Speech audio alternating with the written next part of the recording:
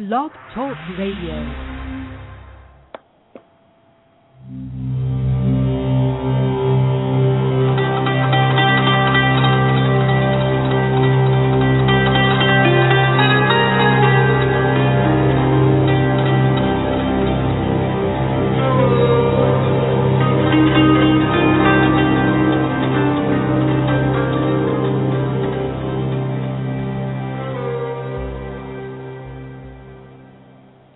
Welcome to the Zohar in 15. My name is David Fournier, the Senior Instructor here at Restoring Grace. I want to thank you so much for your participation in listening to our show. It has been doing really well on Blog Talk Radio, and it's also available in a video format on Ustream.tv. Again, that's Ustream.tv. And I encourage all of you that prefer the video type, you like to see the things that are going on, look around and taste it and feel it, that you'll be more than glad to check us out over there. I want to talk to you tonight, those of you listening live and also listening archive, I want to talk to you tonight about spiritually transforming and some of the challenges that we go through. You know, this has been an especially a difficult time for many people. Just this week we had our elections of the president, and half the people were happy with the guy we got, and half the people were not. And there's been a lot of conversation about what to do, and for many of my Christian brethren, they feel betrayed. They feel like that there's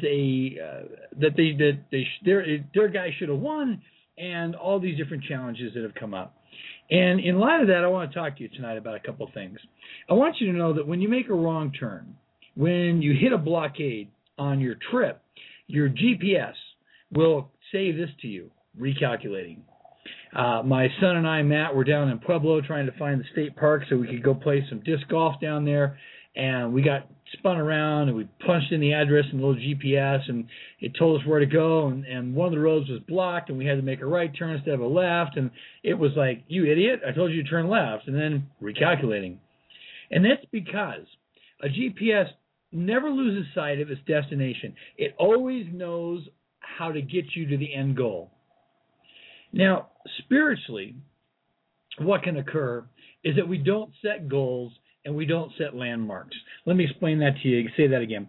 Spiritually, we don't set goals and we don't set landmarks. You know, in my business, maybe in your business, we look at things. We look at this time last month, this time last year. What are we trending? What are we forecasting for? There's a lot of things we look at to give us a sense of whether we're really getting something done or whether we're not getting something done, whether we feel like we're moving forward or we're not feel like it. And we even fail to do this in our most serious relationships, in our most important relationships. You have to set goals. You've got to have landmarks. Now, whatever the pastor's going, whatever the church believes, whatever happens on Sunday, hey, that's my goal. Well, that explains why we have strife, why we have complacency, and why we have a lack of direction in our churches and in our spiritual communities. Because if we're just going along with emotions, I said today in an email that I sent out to a great pastor friend of mine, I said, what we've got to stop doing is motioning people towards the truth and start modeling the truth. There's a big difference between these two things. So I want to ask you tonight, what are your goals? Where do you want to grow? Where are you going? Because if you can't answer that, it's a problem. It's a problem. Why venture forth? Why be accepting of others? Why let people try new ideas and explore? That's a question right there. You know, we all have an enemy. We have an opponent. Now, for some people, you could see it as Satan is this horrible guy with the red outfit and the big pointy horns and a pitchfork, and he's ready to, and I get all that. But for other people, we understand that Asatan, or Satan, is more about a consciousness. It's more about the way we think. And that's exactly what Satan is telling you and he's telling me. Asatan is saying, why go explore new things? Why study? Why set goals? Why have landmarks? I mean, shouldn't our sense of entitlement and our past experience be enough? We think, and I meet people who think that their spiritual achievements 2 weeks ago, 2 years ago, 2 lifetimes ago, well, that should be all that it takes. However, we find out that it's not true. And one of Satan's goals is to keep you spiritually, is to keep writing your history spiritually so you'll have no future spirituality. And I want to explain what I mean by that. There are a lot of people who tell me that this was a golden time and we had this time and I remember the great revivals or the crusades, but there isn't anything happening live in their life. There isn't anything going on right now that tells me that there's some serious things have occurred in their life. You say, I've been praying, I've been tithing, I've been attending. Those three things, by the way, I hear a lot. I've been praying, I've been tithing, I've been attending. Well, first of all, we appreciate your prayers. Secondly, we appreciate your attending. And most of all, we appreciate that you tithe. But those things in and of themselves are not the unique markers that move somebody forward. You've got to repent. You've got to not just to calm your own sense of guilt, but to repent for my own soul, for our own soul, for not completing our correction, for not finishing what we start. You see, we're here on a mission. You know, there are only two things that you can do in this life. You can create memories and you can create opportunities. I want to say that again. There's only two things that you can do here in your life. You can create memories and you can create opportunities. You know, I have to be honest with you. Sometimes I'm a bit of a hypocrite. My attitude sometimes is bad. Those of you who meet me, I know that's shocking. My mouth can get a running away from me at times. But you know what I love more than anything? Even when we're going through hard times and difficult situations, I love seeing somebody laugh, sharing a joy with them, doing something that can help them feel better maybe about the situation that they're in. It's called tikkun. It's called correction. It's called making a difficult situation right. But we also need to publicly confess about the conspiracies in our own mind. I'm going to get to that in just a minute after we get back from our commercial break. So once again, I want to talk to you about kind of having these spiritual conspiracies in our own mind. We'll be right back. Looking for something different at your next retreat, Bible study, or weekend seminar? Restoring Grace could be the answer for you. My name is David Fournier, Senior Instructor here at Restoring Grace, and we gladly support, encourage, and minister in many churches across the country.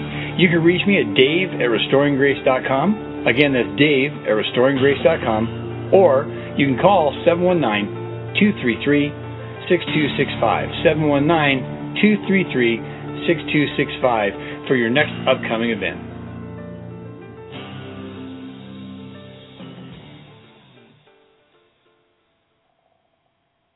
And we're back live here on the Zohar at 15.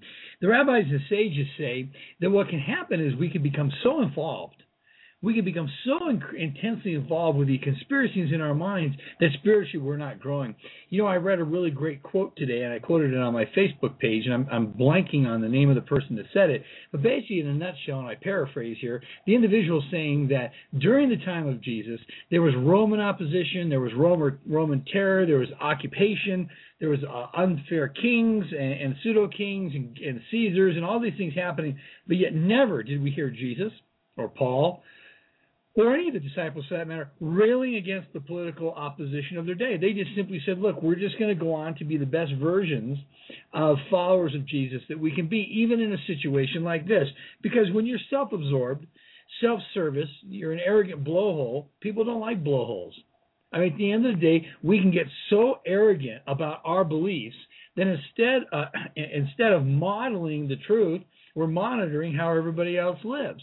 I understand the value in that. I understand that there's unique things that have value in my family, but it doesn't mean that I have a right or need to express those feelings in the lives of other people. See, we have two bodies that we operate in. We have a physical body and we have a spiritual body.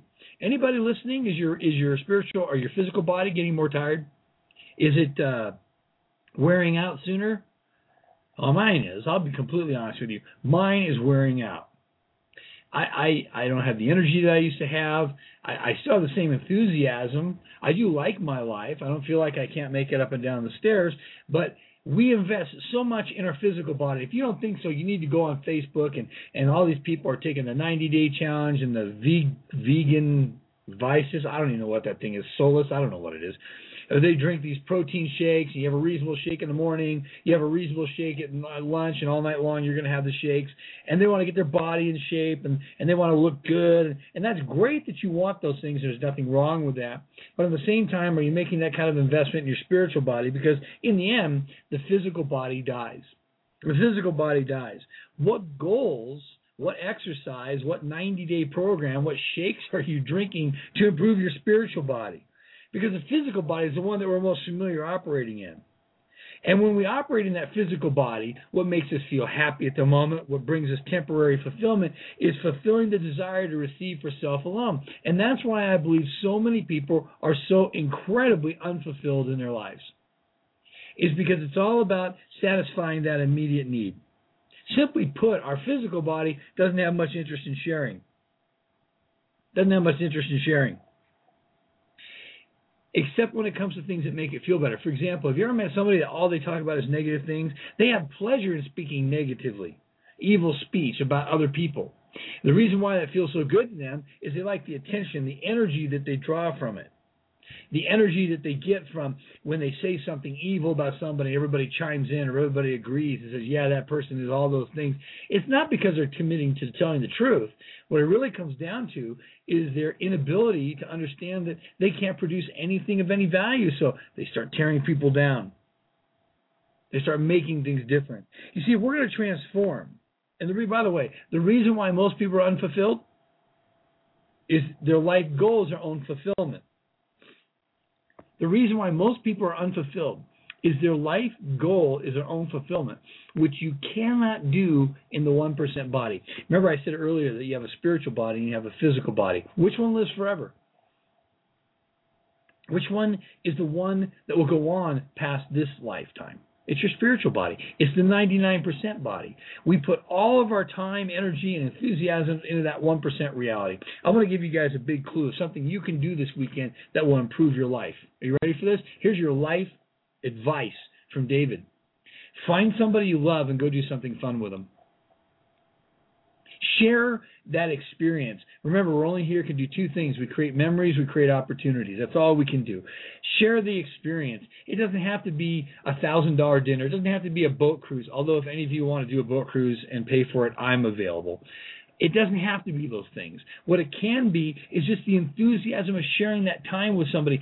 Sharing, doing something other than for your physical body, but making a spiritual connection. You see, when you restrict, this is a big word in Kabbalah.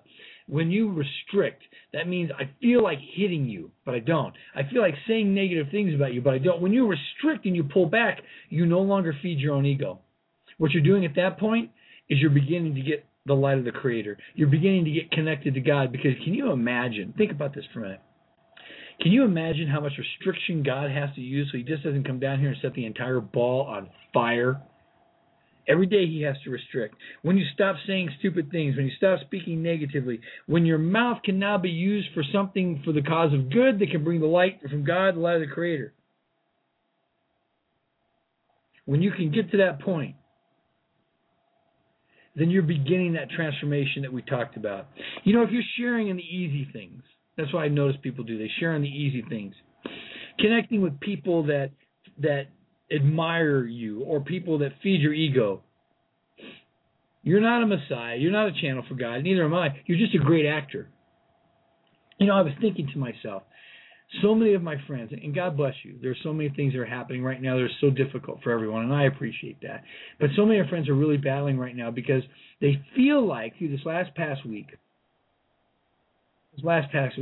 that Christianity has been redefined. And to a sense, it's true. Because the world that we had before is not the one that we have now. But what never changes is our need for God. Because you don't want to be just a great actor in this life. You want to be a great contributor. You still need to go to places that are hard for you, places that are hard for you to correct, places that are hard for you to connect. And maybe that's what this time is all about. Maybe this election, maybe this things that we see aren't going the way we want because God sees something bigger for us. You go to church.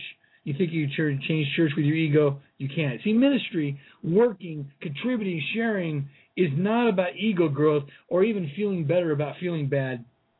It's for total removal of our ego, and we've got to change our desires. So 3 things real quick in the last couple seconds. Number 1, be accepting and be open to pain and mourning. Accept the message that we are shown and accept responsibility for it. And elevating ourselves in every connection to a level of being a giver and not a receiver. My name is David Fournier, one of the instructors here at Restoring Grace. Thank you so much for joining me, and I look forward to seeing you next week on Zohar in 15.